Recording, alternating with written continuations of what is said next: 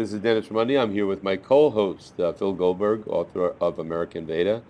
Our podcast, Spirit Matters, found at spiritmatterstalk.com. Our guest today, Miss Claire Hoffman. She is a journalist. She was formerly a staff reporter for the Los Angeles Times and a freelance reporter for the New York Times. She serves on the board of her family foundation, the Goldhurst Foundation, as well as the Columbia School of Journalism. She has a master's degree in journalism and also from Columbia University, and also a master's degree in religion from the University of Chicago. Her book, Greetings from Utopia Park, Surviving a Transcendent Childhood. Great book. I read it, had a very difficult time putting it down. I read it in about three sittings, which is quick for me. And it's especially interesting to me because I lived for 2 years in Utopia Park. So I could really relate to much of what was written about. Claire, thank you so very much for taking the time to come on our show today. Thank you for having me. I'm excited to talk to both of you. And we're excited to talk to you. And before we begin, in the interest of full disclosure, we should mention that your book is in large part about your years in Fairfield, Iowa, in the center of the Transcendental Meditation world. And both Dennis and I spent years there ourselves before you.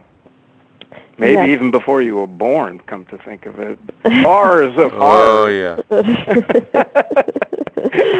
So just in the interest of full disclosure for our listeners, Claire, let's begin. You had a successful journalism career and were in academia, and then decided to write this memoir. Tell us, for our listeners, what gave rise to the desire to write this book? What was the impetus?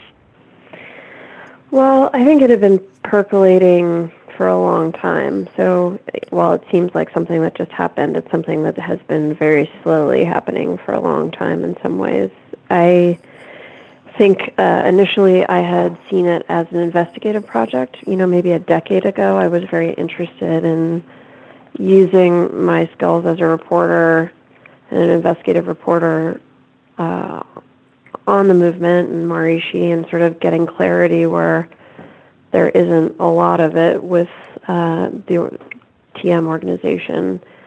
And then I put it down. I sort of, life happened. And after I became a mother, I found myself sort of strangely drawn back to TM, wanting to meditate more, wanting to sort of reconnect in some way with that part of my life and have that be something that I passed on to my children, which was surprising because I think, a decade ago I was probably pretty cynical about the movement. So, I think my position evolved, and I felt like that evolution was interesting. I mean, I guess as a writer you always have to think your ideas are interesting, but there was a lot for me to kind of work through and think about in writing this book in terms of belief and the religious experience and the way that groups work and how, individuals can participate in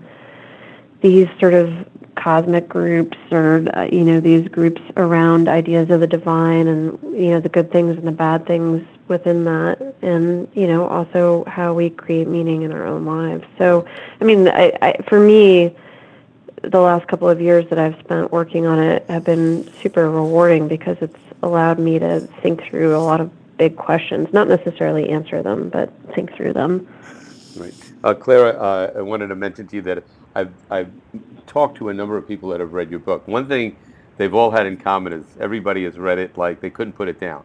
So, and I've heard mostly people just love the book, but the criticisms from the book come from one of two groups.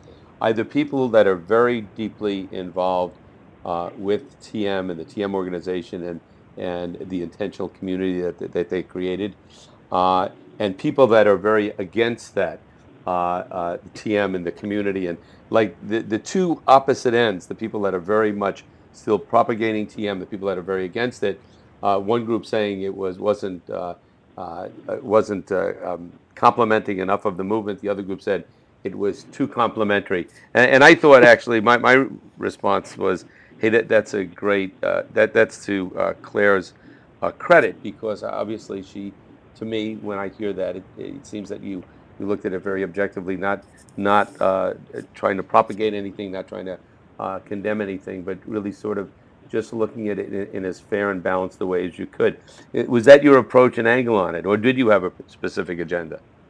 Yeah, I mean, I think to Phil's question about why write the book, part of that was that I did feel like those were the two conversations about the movement and, really about religion and organized religion in general. It's either people who are members, who have a vested interest, who've dedicated themselves entirely to a religious movement, or it's people who are saying it's a complete scam.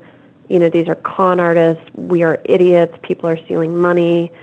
It's a sham. And I felt like it's just, my experience was so much more complicated than that, and I wanted to write about that. And I feel like the truth is, for most people, it's more complicated than that. And I totally get both positions, but I will say, I completely get the anti-TM movement position, for example, because I think there's a lot of kids that I grew up with specifically that fall into that category, and not a lot, but a fair number. And I have heard from them about that they don't feel like I, dropped the hammer hard enough or indicted the TM movement for, the wrongs of the past. And I get that. I do. I that's a interesting conversation to have, but I just don't see it that way. I do see it as a more complicated experience. And so I feel like so much about belief and spirituality and religious movements is about experience. So that seemed like the best way to write about it, was to sort of do it through the personal as opposed to this sort of objective investigation, because I actually don't think it would work. Well, I want to welcome you to the club, Claire. Thank you. Because after American Veda came out, I got it from both sides. Yeah. And not just the TM world and the followers of... we should let people know who don't that we're talking about transcendental meditation and the Maharishi Mahesh Yogi's teachings that became the centerpiece of Fairfield, Iowa.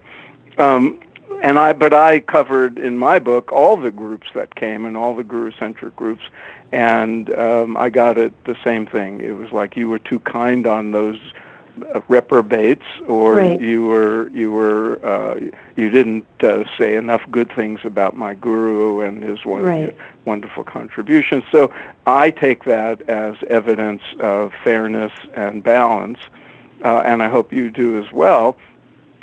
Did you look at any of the other organizations in the process of your work, or any of the other teachings that came through to find parallels between your experience and others? Well, I do want to say that I used your book while writing mine, and I love it. I love your book, and it's such a great resource. I hope that everybody who is interested in meditation and sort of Eastern philosophy picks it up, because it's so important, and it's just it's sort of a fundamental, I think. In terms of other organizations and parallels, I mean, I'm always fascinated by new religious movements, and as a reporter, I've reported on Scientology, and I've reported on the FLDS, the Fundamentalist Mormons. And I always love reading about Children of God and the Rajneeshis, but those are all, sort of more extreme in some ways than the TM movement. The TM movement was sort of wonderfully disorganized and messy and loose in a lot of ways, and you could belong or you could not belong. So I don't see parallels in that. I mean, I do think one of the things that I wish I had more grounding in is sort of understanding the way that the TM movement and its philosophy and Maharishi's philosophy sort of fits into the larger history of transcendentalism in America, because it does, and I think if I had been writing for a narrower audience, I would have maybe had more of that in the book, because I think that's such an interesting piece.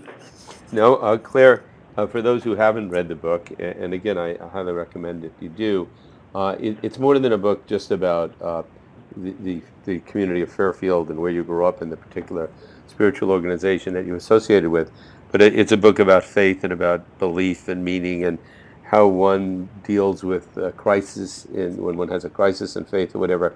So you came to Fairfield when you were young, like 4 or 5 years old, with your mother, and in the book, it sounds like initially the experience was very good, but then as you grow up, and this happens to people of all faiths, you reach a point where there's some questioning, some doubt.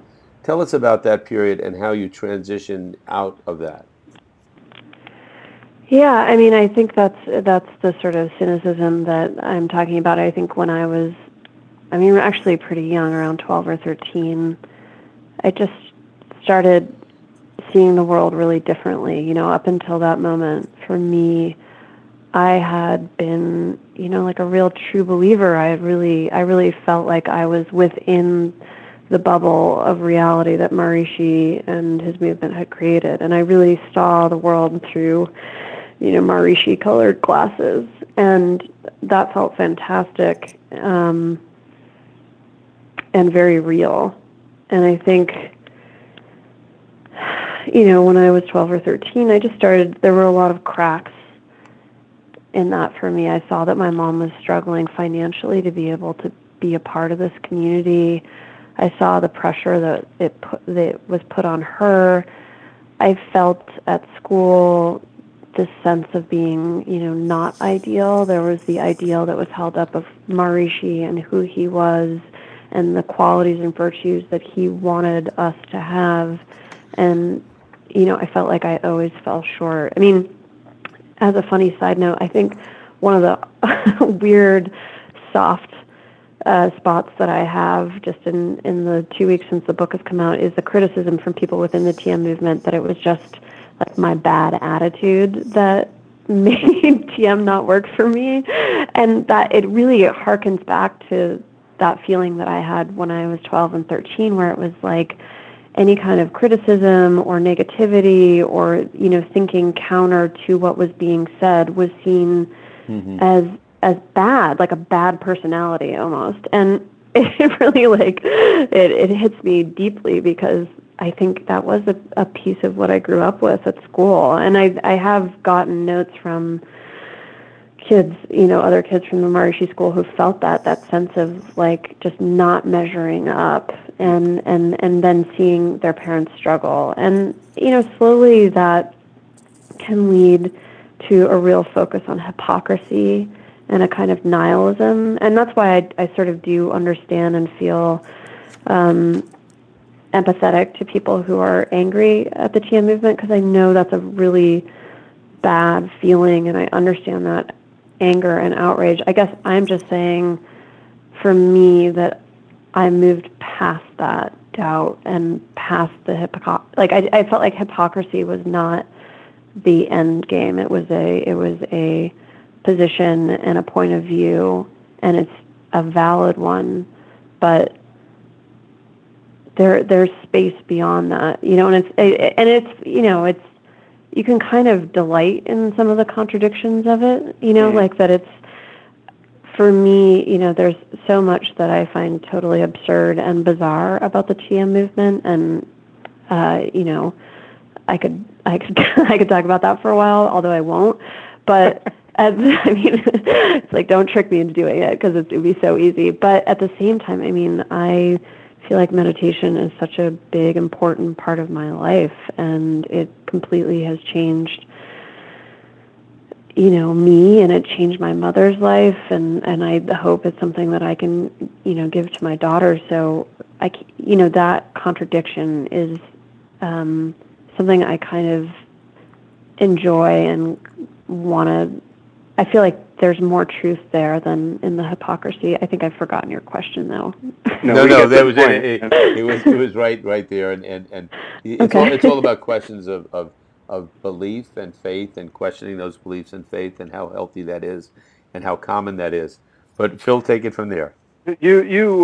Claire, have obviously did not throw the baby out with the bathwater. Right. And in my experience, people who get disillusioned by spiritual organizations often have that kind of extreme reaction that this is all nonsense and I'm let down and it's not what it was cracked up to be, so I'm dumping the whole thing.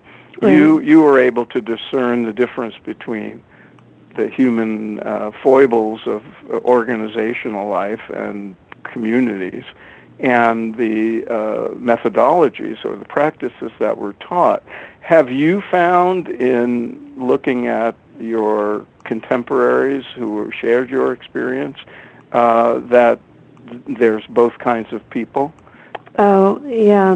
I mean, there's a way in which I can start to feel sort of angry and righteous when I think about some of the kids I grew up with, some who I'm very close to, who, are kind of really hurt by what happened. And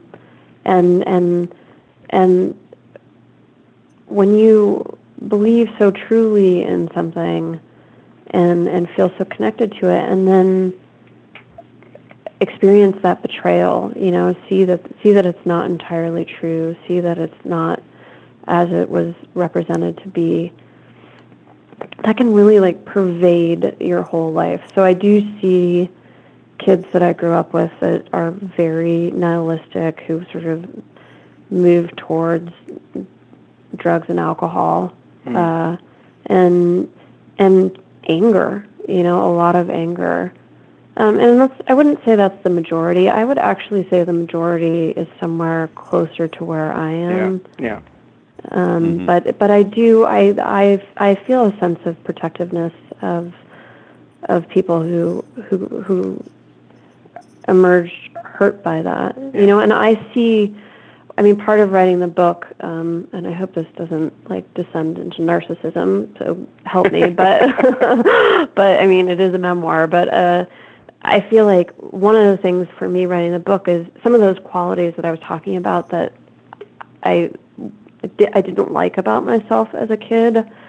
In writing it and sort of having to sort of see myself as a character moving through the experience, I was able to kind of see how those helped me survive and be able to move on and not be hurt by the experience. So I've tried to kind of embrace those things. I mean, as an example, and I'm going to toss this one out because I think it might be interesting to you guys. I think, I actually had a whole chapter that kind of got deleted from the book about this, but ambition in the TM movement, I've found to be a very interesting and strange thing. And especially as kids, we were certainly told that we were going to be leaders, in the dawn of the Age of Enlightenment, and we talked about leadership all the time. But I felt like, by the time I was in high school and college, if people were calling me ambitious that I grew up with, it was sort of an insult, like that, and even, people in Fairfield would say, oh God, she's so ambitious. It was sort of like, it was just there was a certain, idea that wasn't the way that you're supposed to be. And yet, and I felt like that kind of came in some ways from the complicated relationship of Maharishi to his own ambition, because he obviously was extremely ambitious, but I don't think you could ever say that in the movement, that he was an extraordinarily ambitious person.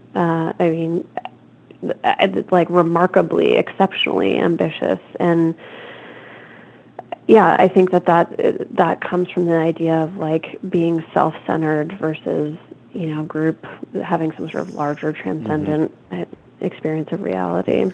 Claire, when you wrote the book, did you reach out to the TM movement to in your research, and what type of cooperation did or did you not get?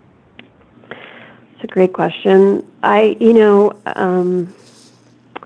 About 4 years ago, I'm sure I'm wrong on my math there, maybe 3 years ago, I wrote an article for the New York Times Magazine, and so I definitely was more engaged during that process, and that was before I had knew that I was writing a book and had sold the book. I was still sort of an idea, and I guess it was probably 4 years ago, and I did talk with John Hagelin a bit.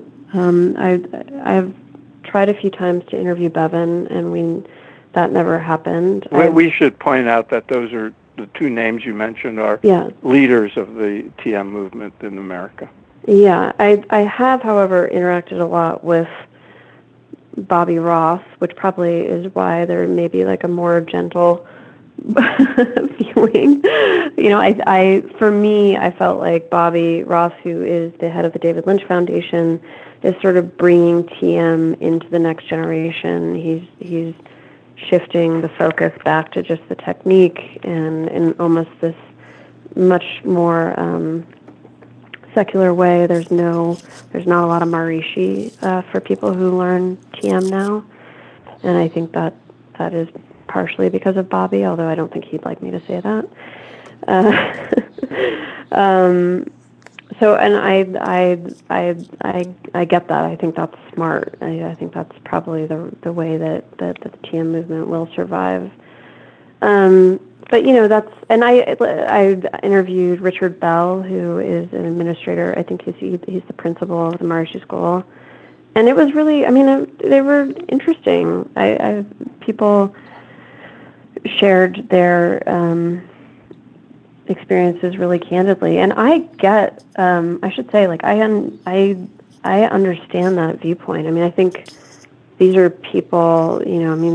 Take Mr. Bell. They are people who have dedicated their lives to an idea, and they believe very strongly in the principles that they're enacting, and so. I respect that. I don't think there's anything devious about that. Mm-hmm. Claire, we should point out to our listeners that if they want to hear Bob Roth's side of that story, we have interviewed him, and he is in our archive. Okay. Well, I don't think he necessarily has a different story or would have a rebuttal, but it's more, I see what you're saying, yeah. What is it? Can you tell me in a nutshell, or is it? Well, no. I was joking about his side. We just he doesn't mention your book or anything like that. It's just that he would bring it as a TM movement representative. But like you said, he's bringing it to the next generation, and his emphasis is different than probably the emphasis that you saw back in the day, or Phil and I saw back in the day. Right. Yeah. No, it's a good interview for people who are. I'm going to listen to it. I have to find it. I was listening to your Marianne interview today, and she was fantastic. Good. That's such a Marianne Williamson. Claire, you have alluded to, and I found in my research, that your generation of people whose parents were the baby boomer generation of people who got involved with all the different gurus who came and essentially were the ground troops of bringing these ideas of yoga and Indian philosophy into the world, that some people grow up in communities like the one you did, and they find it and hold it as adults to be a great blessing that they had this unusual and wonderful upbringing. Others, as you suggested earlier, are very angry and bitter and feel that their lives were ruined by living in what they think of as a cult. There's a variable in this that you were both in the same community, both types of people, but you had different parents, and you had a particularly interesting set of parents, and there was a certain amount of dysfunction there. Have you found any patterns in those who made a good adaptation to adult life and those who had difficulty?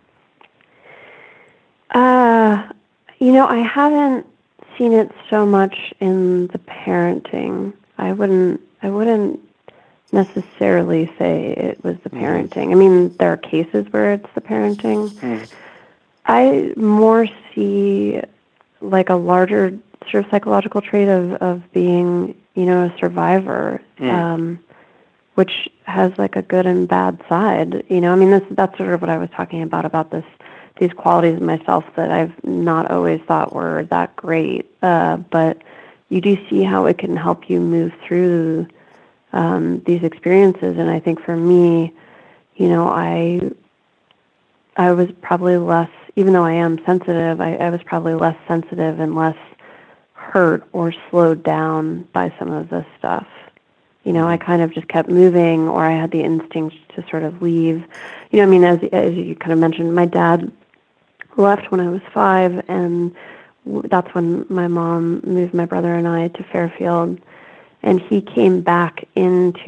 got sober and came back into our lives when I was 12. And he did sort of offer this counter voice to the experience that I was having in Fairfield. And I think that was a big factor for me to have somebody that I knew and I loved, sort of saying, questioning, like, why is your mom working all the time to send you to this school? And, I don't think, disagreeing with what the teachers were saying, and and sort of encouraging qualities in me that weren't being encouraged. Right, Claire, I wanted to just say that, and again, having read the book, and I actually read it very thoroughly, your parents were both very loving parents that both really brought a lot to you. Your father was gone from your life at a certain time, and your mother was typical mother doing everything to bring highest quality of life to her kids. Your father and your mother, both well educated, your father trying to give you perspective and all. So I think anybody who might say that your questioning of your experience or your criticism of the community had anything to do with any dysfunctionality in the family doesn't know your story, because it was clear that quite frankly, it was there was a lot of functionality there and a lot of love and a lot of support, and that the way I see it, and I'd like your comment on it, is that you're a person that's drawn to philosophy, that's drawn to theology, that's drawn to the bigger questions, the deeper thinking, and then that's what led to your questioning it in the first place, and then you went to graduate school to study religion, University of Chicago, a great program. You went to Columbia Journalism School, and you started thinking, and the book really comes, as I see it, and correct me if I'm wrong, in your quest to really deeply understand what your experience was, what was the good, the bad, the ugly, every aspect of it, and bring it out and share that with people as objectively and clearly as you can. And I think it's a process for you that you're still searching and seeking and trying to give a correct perspective to it. Yeah, I mean, I was going to say, besides kids who went to the Maharishi school, like people who had this sort of very similar experience to me, the other group of readers that I've really heard from and have really connected to the book are people who grew up in some kind of religion, particularly Mormonism, just to throw it out there, where there are all these amazing qualities to growing up Mormon. You have an incredible sense of community, incredible sense of purpose, a real closeness, very much like clean living, which the TM movement also has. I mean, and is stereotypes, but then, there's these like incredible numbers on, with the advent of the internet of, this attrition of people leaving Mormonism because suddenly, it's a new religion and relatively, and there's a lot of stuff online that, raises questions for young people who grew up in Mormonism, and sort of, so what I've connected with are a lot of sort of well-educated Mormons who have left their communities and really miss and long for the functionality and the good parts. And I think, that's the sort of trick of this. I mean, with my family, we were in tough circumstances, and my mom made a choice to go to this utopian environment. We were sort of totally broke in New York City, and my dad disappeared. So that was certainly the dysfunctionality. But I actually, I mean, I think as Dennis said, like, I think my mom was incredibly high functioning. Yeah. Like retrospectively, especially now that I'm a parent, I can't even understand how she did it, but she was working all the time, to be able to support us, but also to be able to support, her pursuit of higher states of consciousness and enlightenment. And I think that's, it's so rare to see somebody pursue that even when they don't have a lot of options, And so I think, the picture that you get from my family is maybe a little bit more acute than if you talk to somebody, a friend of mine that grew up in the movement who had a lot more resources, maybe had a 2-parent family, and, that would be a different story. I think for us, I really deeply felt and saw the cost of Maharishi's programs because, at a certain point, everything became, in my experience, commodified. And that was kind of brutal. Mm-hmm. Actually, I thought your mother came across in your book as an indomitable spirit, very strong and determined to do right by her kids, and also determined to gain the highest states of consciousness, and that's not easy when you're struggling financially and all that. But the other aspect of your book that I want to praise is you have a skilled journalist's eye for the right detail and the right use of anecdote.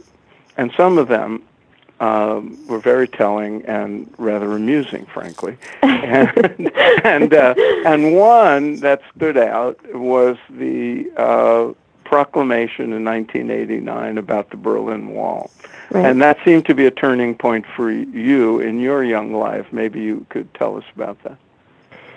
Yeah, that was definitely the sort of moment for me where everything changed. Not to sound dramatic, but it really was. I mean, we had a school assembly called, and everyone rushed over to the auditorium, and Bevan was speaking, and it was, sort of an emergency assembly, if you will.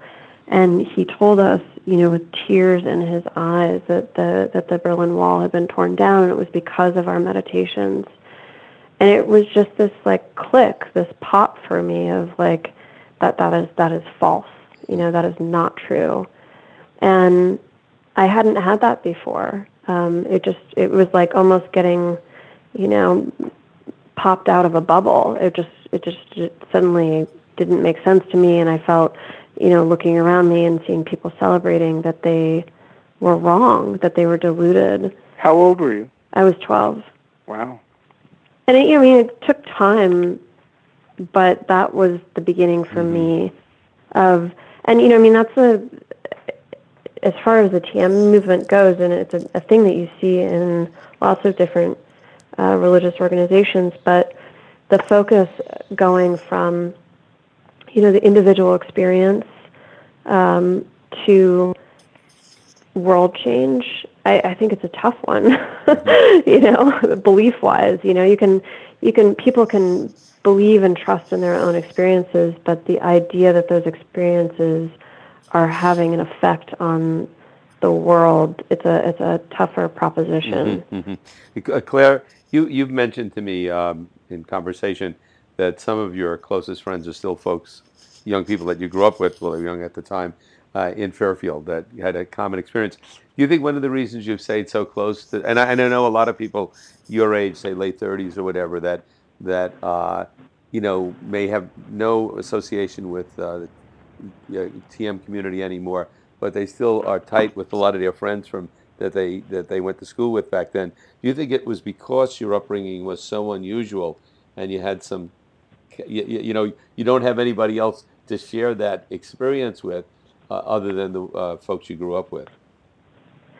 Yeah, I think you see a mix. I mean, I would say generally, what my experience has been that of staying very connected and feeling like a true sense of shared experience and intimacy with those people. I mean, I think, there was probably a point in my early 20s where I didn't think I could marry somebody that didn't grow up the way that I did. Like, I felt like such a distinct outsider. That obviously changed. I didn't marry somebody who grew up there. Quite the opposite. But, on the other hand, I have gotten these letters in the last couple of weeks, which have made me aware that there are a lot of people who moved away when they were 18 and never looked back, and they never talk about it. They have completely sealed off that part of their life, and it's almost like a secret for them. And there are a fair number of people who do that, and I even have that with some friends. I guess it's not exactly the same thing as what you're saying, but it is interesting that some people really have shut that out, and I do have friends who've done that who never talk about the way they grew up. Right. I think it's not unlike somebody that grows up like in an Orthodox, like a Hasidic community, and they choose at some point to leave. Some people stay very connected to that community that they grew up with. Others just, that's it, I'm gone, I'm moving on, sort of a thing. So I think it's... Yeah, and I definitely would say and argue that the TM movement in the 80s and 90s was full orthodoxy. I would say that. I would say that was basically a sort of form of fundamentalism that was happening. Well, I would, from my experience, just modify that to say where you were and that aspect of it. But the millions of people out there just meditating twice a day would not have had that same experience. No, that's why I definitely like Fairfield 80s and 90s. Yeah. Moment in time. What was, in the course of actually researching, thinking so much, and writing the book and looking back on your life, how did the experience itself of working on the book, change your view of your experience and the world you grew up in at all? How do you see things differently after having written it from before? I think I feel really lucky that I got to write it, because it did allow me to really move through these questions. But I don't think I'm at a final answer. And I think I'm figuring it out. I mean, I feel I don't know how do I live in Los Angeles and have a sense of purpose and community like we had in Fairfield? I don't know the answer to that. I don't think you can. And I think it felt incredible, but I also think it's definitely, it's a razor's edge. I also think that community and that sense of purpose can lead to some pretty funky group dynamics. Claire, I have one final question for you. What experiences and what lessons did you draw from your childhood, from your upbringing, both in Fairfield and both after you left Fairfield and went to Los Angeles with your father, that you used to create the success? And obviously, you've had a lot of success as a journalist to be as successful as you've been in your career. Oh, well, thank you for calling me successful. I appreciate that. I will hold that close today. Doesn't always feel like that, but I appreciate it. I think the thing that I got, if I was going to say there was one thing from the way that I grew up, I think I have a sense of self that is, not attached to my thoughts, that is not... that I do have like a sacred sort of quietness that I identify as self, and that it is transcendent, and that I feel connected. And I see for a lot of people and friends and that I have now that there is that real identification with their thoughts.